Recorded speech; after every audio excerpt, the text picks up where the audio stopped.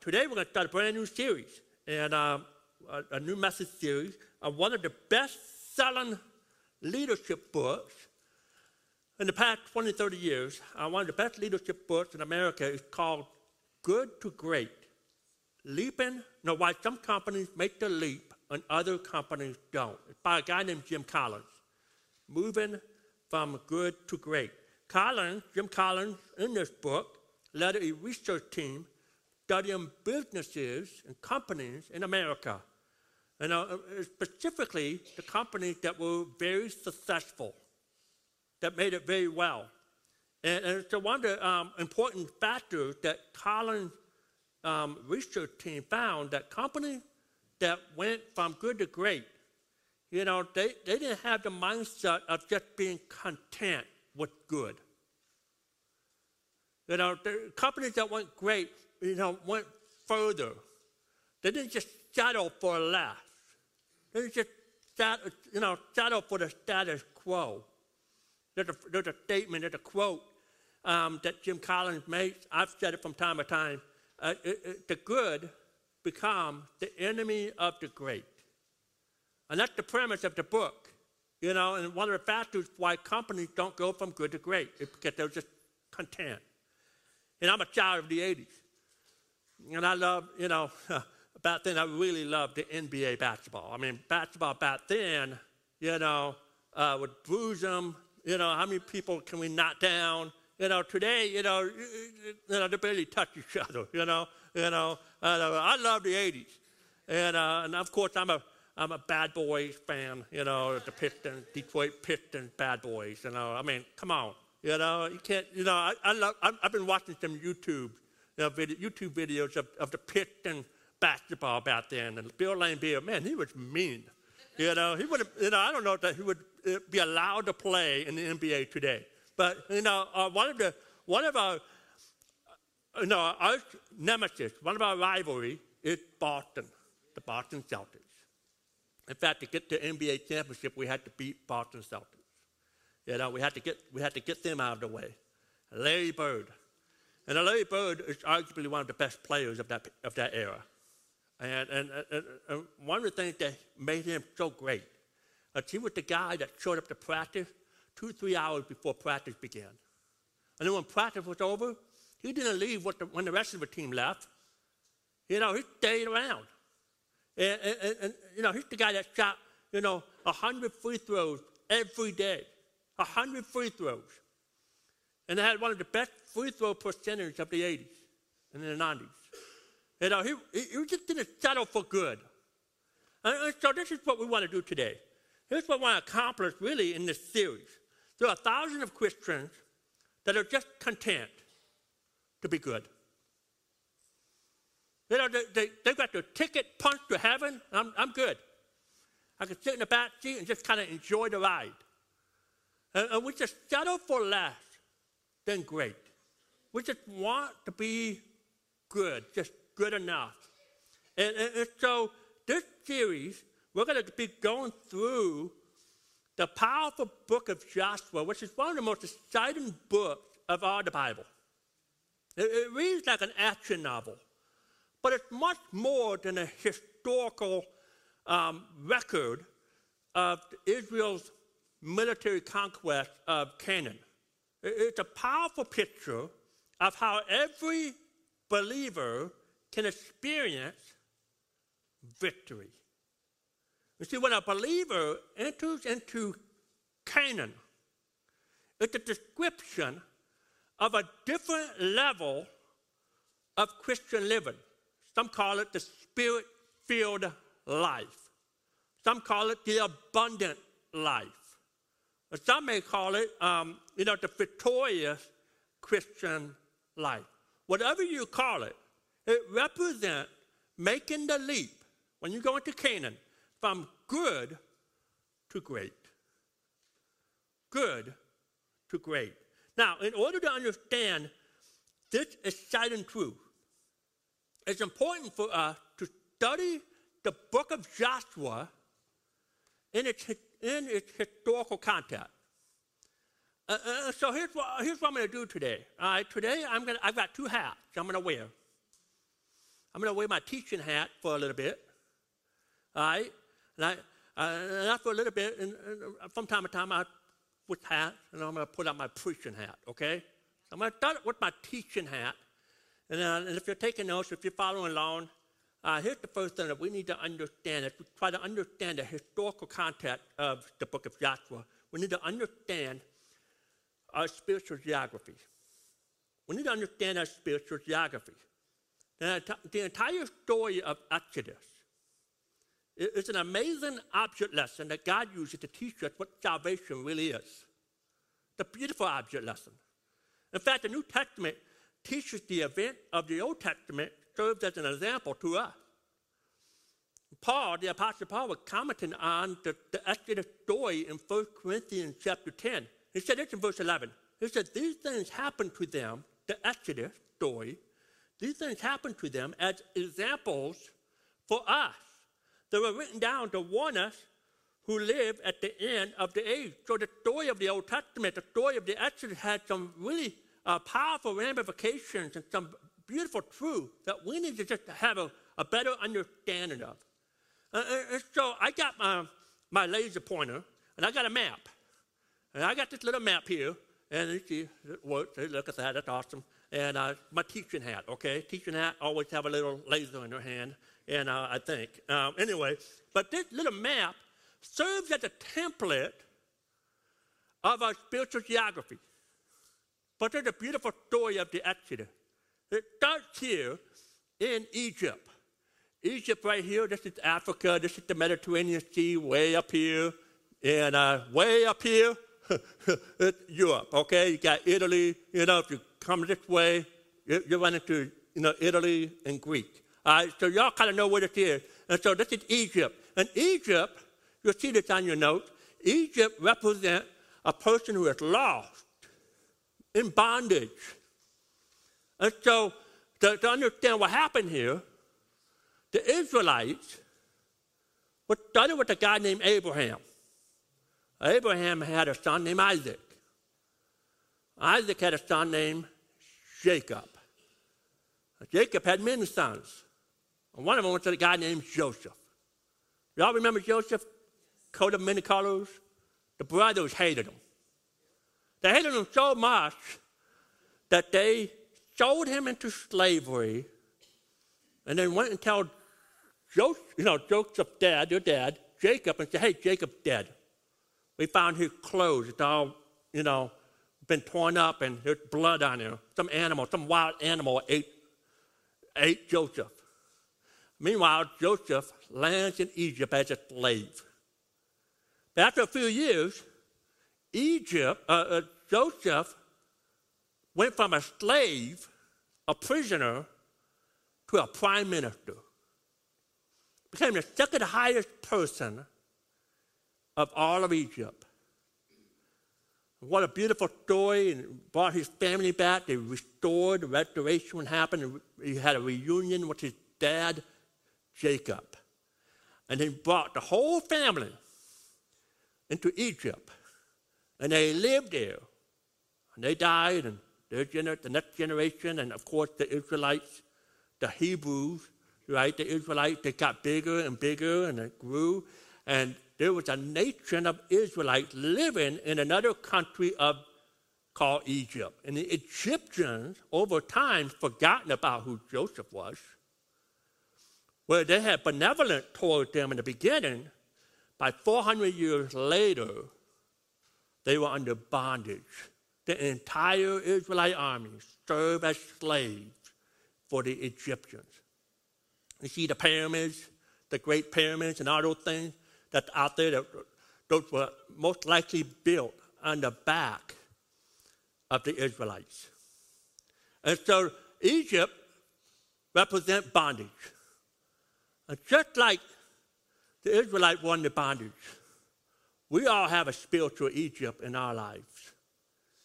If you've never been saved, you've never asked Jesus Christ to come in your life, today you're still in bondage in Egypt. Now, if you've been saved, you've asked Jesus to come into your life to be your Lord and Savior, you are no longer in Egypt.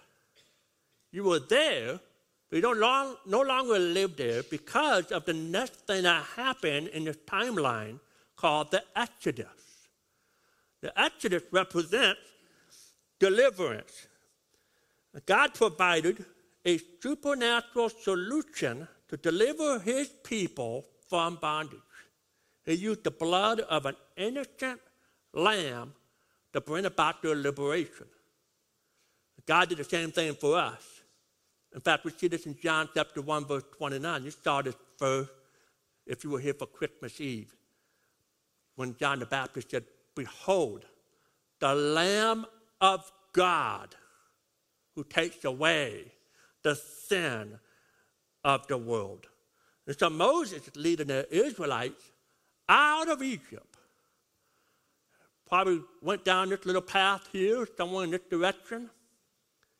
And right here, in this general area, is where they would have crossed the Red Sea. Now, some of you are looking at my map. This is a modern map here, okay? And this says Gulf of Suez. And so, well, wait a minute. And I thought they crossed the Red Sea. Well, here's the Red Sea. And this was all considered, this and this was all considered the Red Sea. And so they crossed about this line right here. And they crossed the Red Sea. And so, God led them out through a Passover lamb. Just like we, as Christians, if you are saved, you have been redeemed, delivered from slavery through the blood of Jesus Christ. Now here's the next portion of our map here. We call it the wilderness. The wilderness. This represents spiritual immaturity. Spiritual immaturity. So after leaving Egypt and crossing the Red Sea, they made their way down what they would call Mount Sinai, right here in the middle, the bottom part of this wilderness. Now some think that maybe Mount Sinai was up here. There's a couple of thoughts out there, but most people believe that Sinai was in this very mountainous area, the Mount of God. And so they traveled, and they hung out here for about 2 years. Now, that was on purpose. They received, if you remember from Mount Sinai, they received what? The 10 Commandments, okay? You know, if you ever watched the movie about Moses, right? There it is, Charlton Heston delivering, receiving those 10 Commandments right there. Not only did they get the commandment there, but they learned how to properly worship God. Which was something that this generation of the Israelites just didn't understand, because they had lived in Egypt with all their gods. God had been quiet for 400 years. And so God was teaching them how to worship him. It was about a 2-year period. And so wilderness represents spiritual immaturity. And when you come as a new person in Christ, when you come out of Egypt and been delivered, there's a time in our life where we are spiritually immature, just like when you have a new baby. There's a functional period of immaturity. They don't know how to feed themselves. They don't know how to take care of themselves, put clothes on. You have to do all the work. And that's normal. We don't expect a baby to learn how to do all that right away. But when spiritual immaturity don't grow up, it becomes a dysfunctional experience of Christian living. Because we are supposed to grow up just like babies at some point are expected to grow up and feed themselves and put on their own clothes. If you have a teenager that's still doing, that you're still feeding them and still clothing them, we might want to talk about some parenting things here, They're supposed to grow up. And so when you first become a Christian, you go through spiritual immaturity, but God doesn't want you to stay there. But so many times we just live here. We stay here. And this is where discipleship is so important. Discipleship. And if you're a new person in Christ, you're new in your walk. And I challenge you to get connected into one of our life groups. One of the ways that you can grow in our life group, but we have that available. It's starting in a few weeks. Sign up, get connected, grow with other believers. Get discipled, be faithful to church. And that's just the starting point. There's more that we could do to help you. But it's imperative that you get discipled. So God wants us to go from good to great. The goal is canon. Now, canon represents the victorious Christian life. And let me be clear on that. Canon does not represent heaven. You know, if you've been to church a long, long time, you probably have sang a hymn or two, where the canon represent heaven, the promised land. I'm bound for the promised land. Who will come and go with me?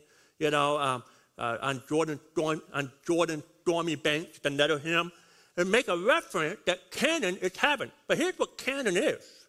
Canaan is a place of warfare and victory. It's a place of battles.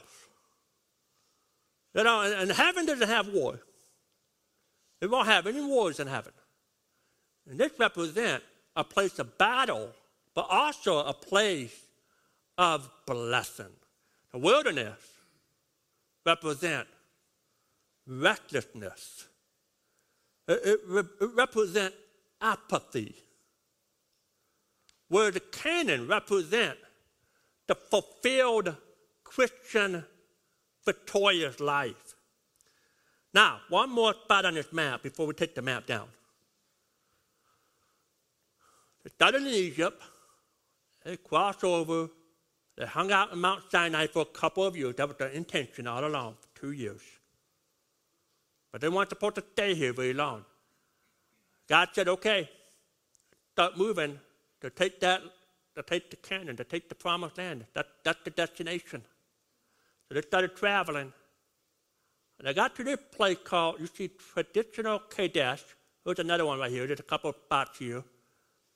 In the Bible, it's Kadesh Barnea. Kadesh Barnea is the actual term. And then they hung out here. And from here, we call this a decision point. What's a decision point? A faith intersection. It should have taken them from this point into Canaan 11 days. All should have taken them 11 days. Unfortunately, something happened here where 11 days turned into 40 years. So what happened? You have to go back to Numbers chapter 13 and 14. Numbers chapter 13 and 14. They got here, the Israelites.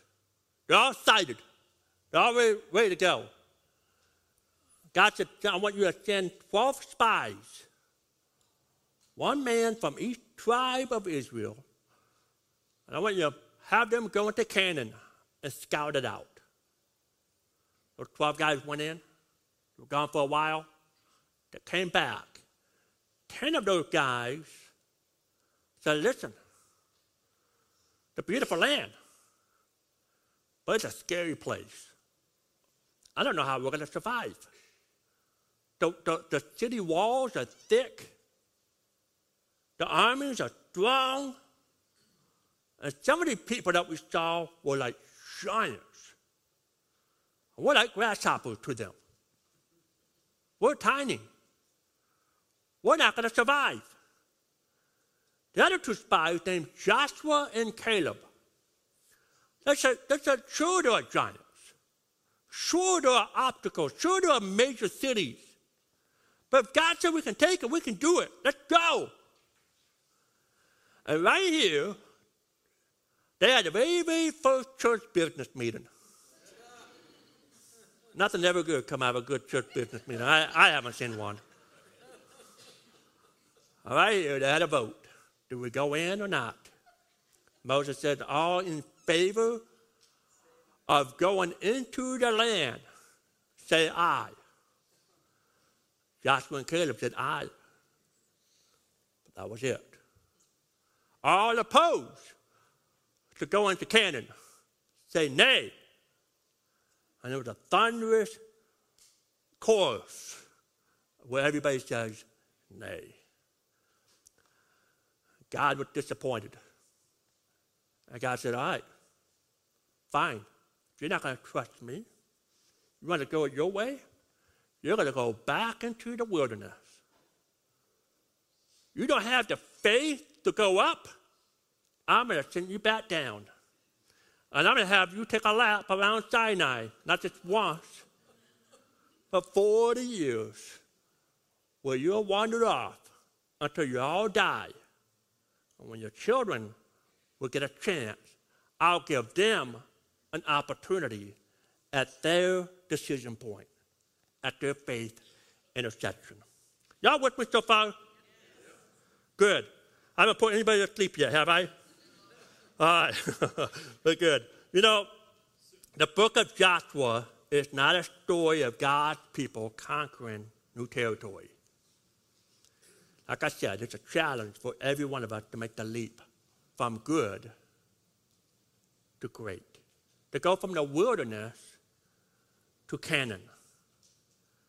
And we have to know, in order to do that, we have to know how to handle the different faith intersections of our lives. Now, the Israelites, they had the Kadesh Barnea, they had one. But I believe churches and Christians, we have many different faith intersections. You have them all the time. Some of you are going through one right now. Some of you are just went out of one, where you have to kind of go through it. The faith intersection, I often describe it as, I need a napkin. He made a wrong decision, didn't he? All right. Thanks, Tom. All right. Well, don't mess with me, all right? These intersections of faith, I call them crisis moments of faith. If you're a follower of Christ, you know what I'm talking about. From one direction, we have the promises of God. What's standing on the promises of God? We know the promises of God. You know, we have them written down. We have them memorized. But the intersections are created when we have the promises of God coming in one direction, and then we have the harsh reality of life crossing the other. Now, help me out for a minute. Have you ever been there?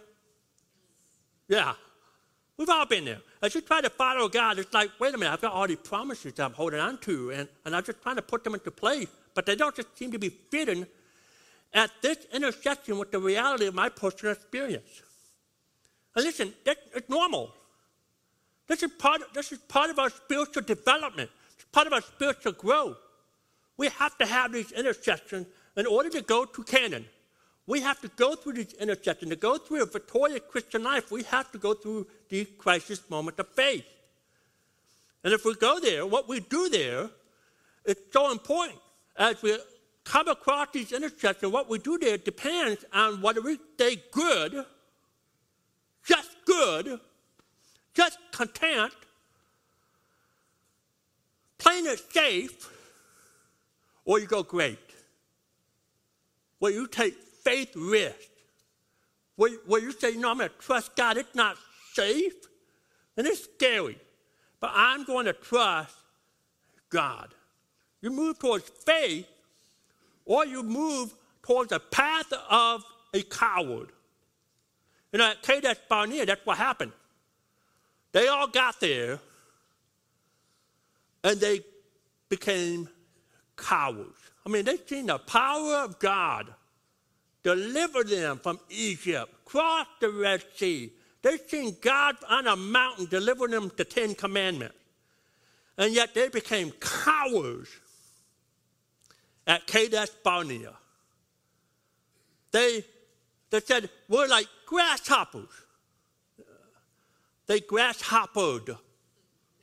Have you ever grasshoppered? That's when you say, when God tells you to go, and you say, oh, I don't know, this thing looks bigger than me, and I don't think I'm going to do it. What do? We're grasshoppers. He says, God, that's not a word. Let's play with me today, okay?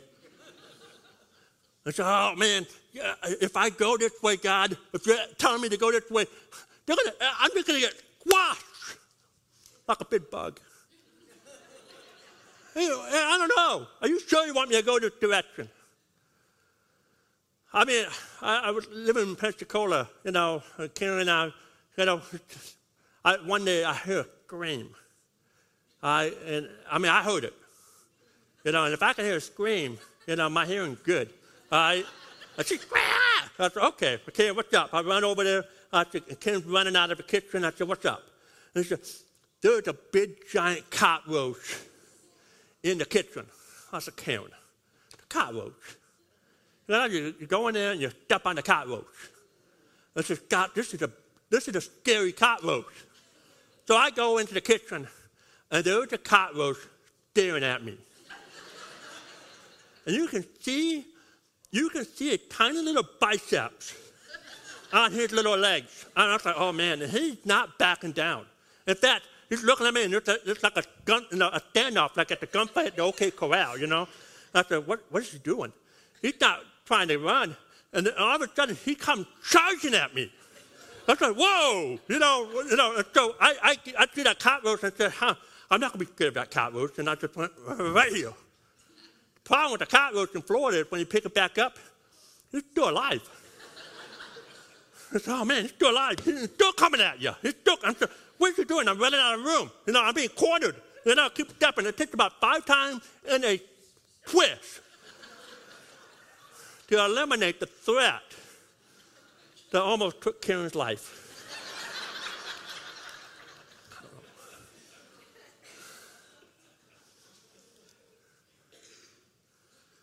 Oh, to be like that cockroach.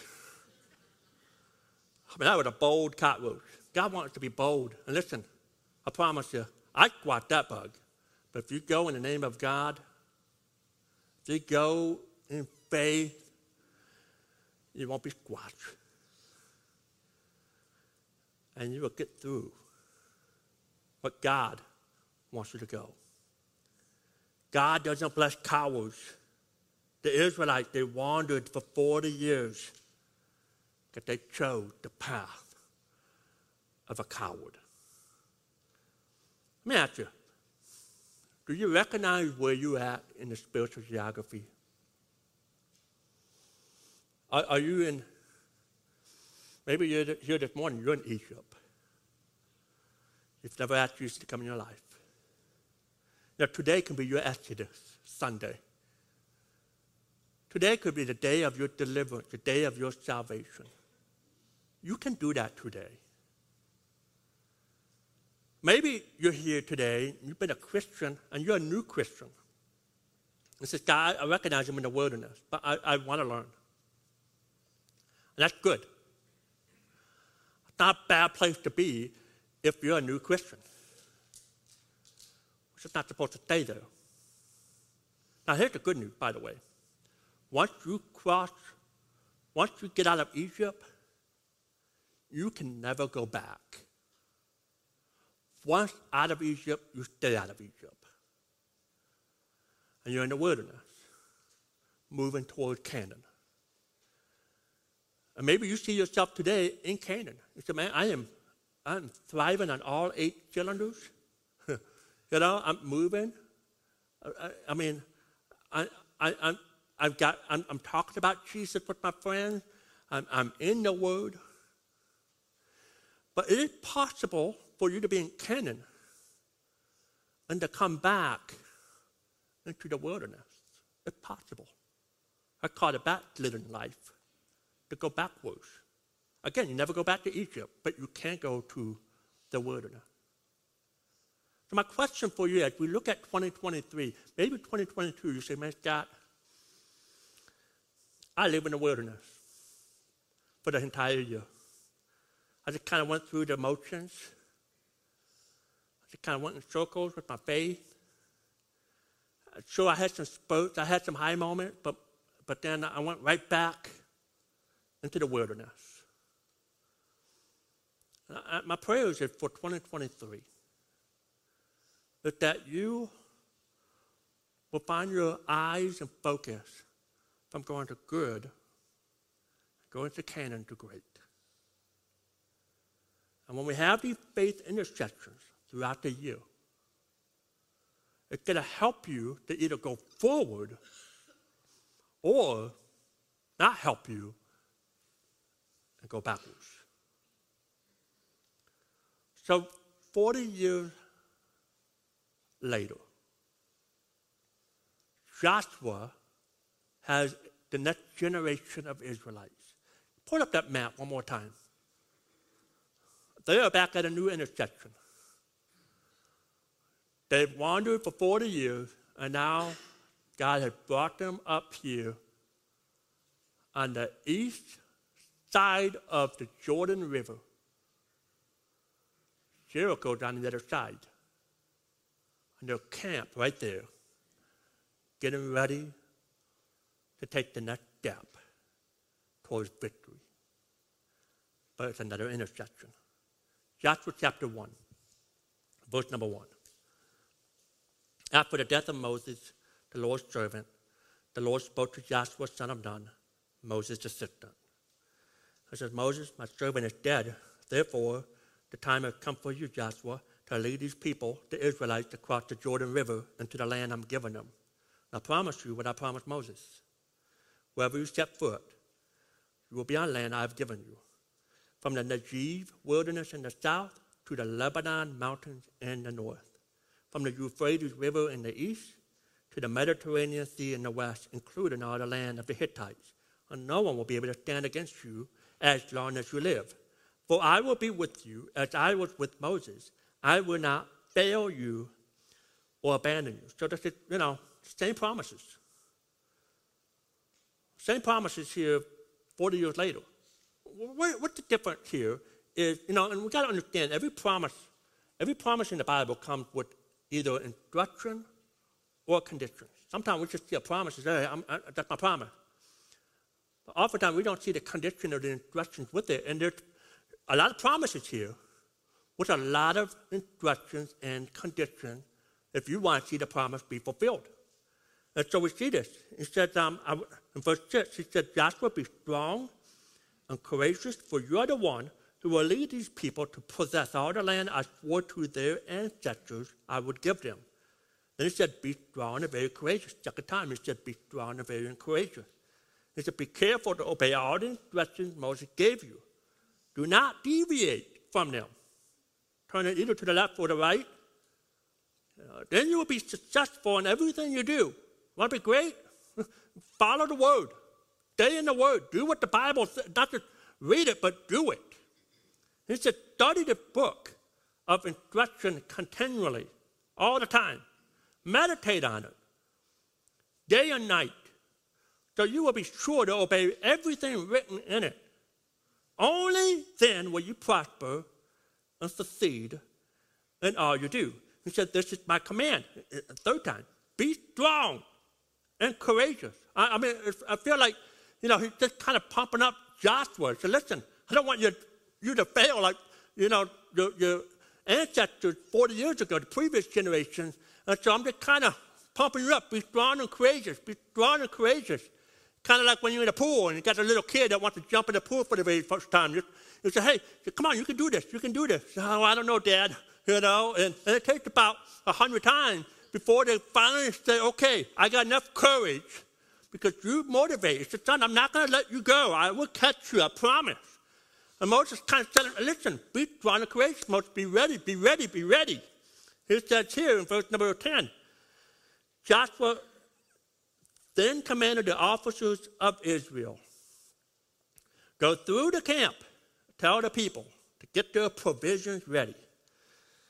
In 3 days you will cross the Jordan River and take possession of the land the Lord your God is giving you. And so deja vu for the Israelites 40 years later. This is their moment. the intersection of faith, the crisis moment. They have a choice. The path, the coward's detour, or the path of faith. I don't have a lot of time here, but I'm going to give you the 3 traits of the coward's detour and 3 traits of the path of faith. Number 1, on the coward's detour, cowards get angry at God and they quit. You come to that intersection and you get mad at God and you quit. We come to a situation where God's not coming through like you thought he would, or timing is not what you thought it was going to be. And so you get angry at God. You say, God, if that's how you're going to treat me, I'm going to show you. Okay. Good luck with that.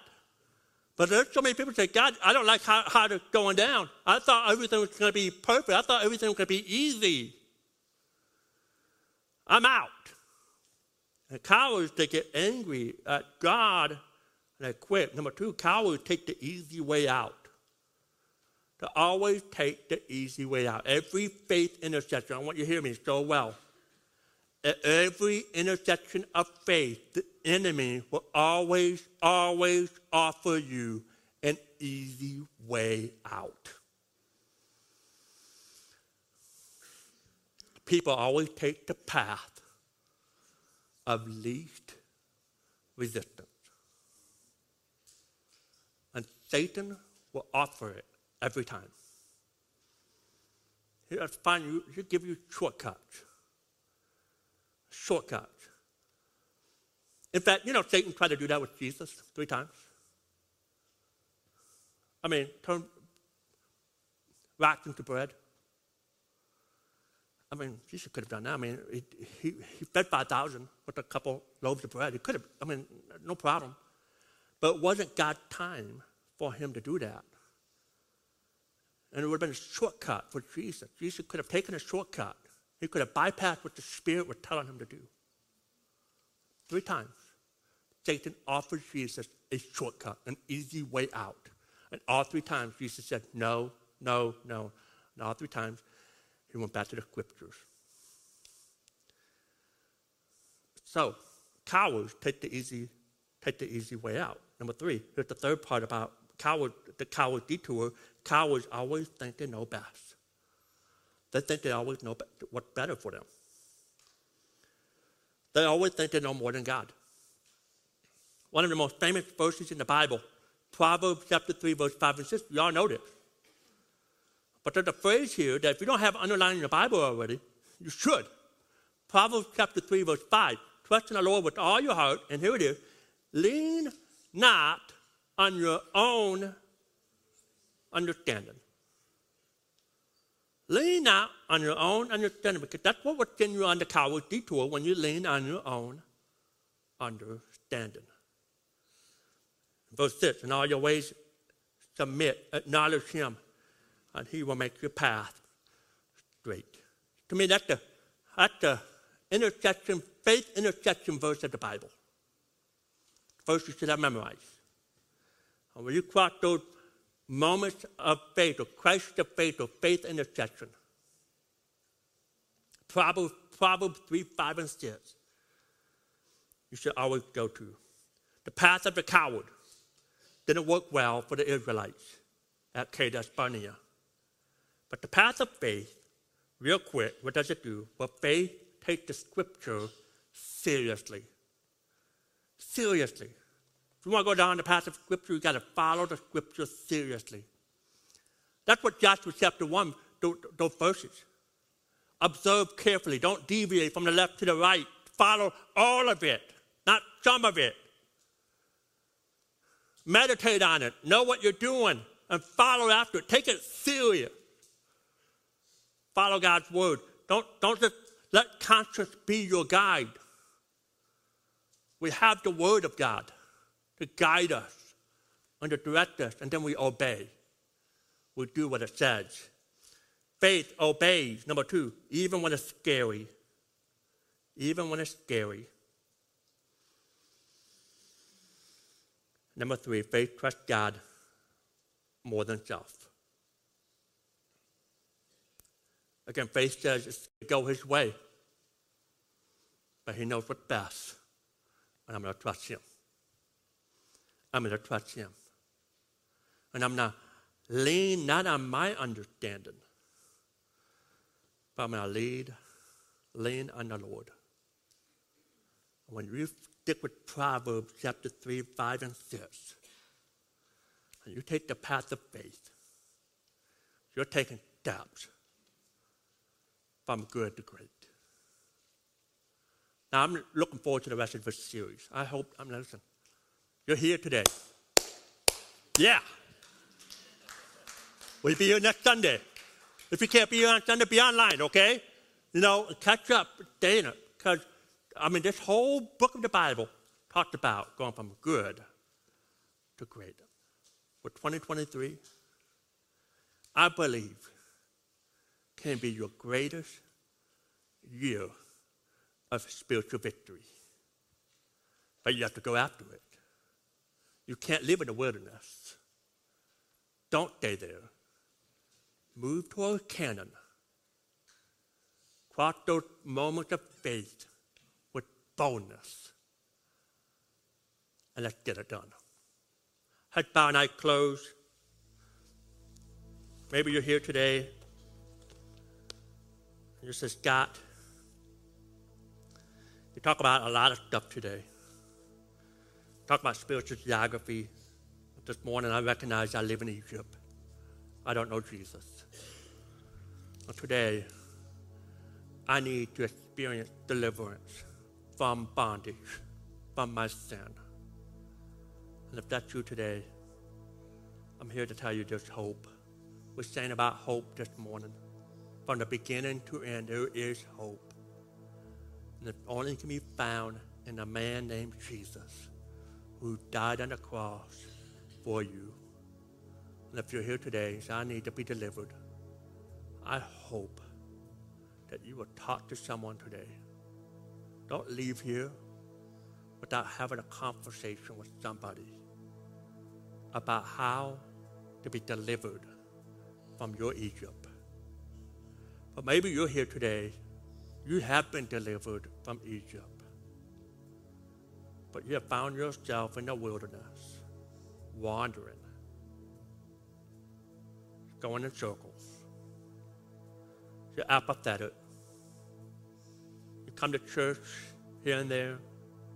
You read your Bible here and there.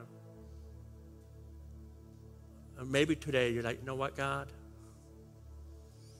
I want to move on from my wilderness and move to the promised land, the victorious Christian life. I want 2023 to be a year, not a year of the coward, but a year of victory. And if that's you this morning, says, God, I want that too. No one's looking at me, but he says, God, I want victory. I want a victorious life in 2023. You raise your hand. Was that you? My hand's up. My hand's up because I want it too. I want spiritual life. God, I want spiritual life this year. Put your hands down. God, we ask you help us today.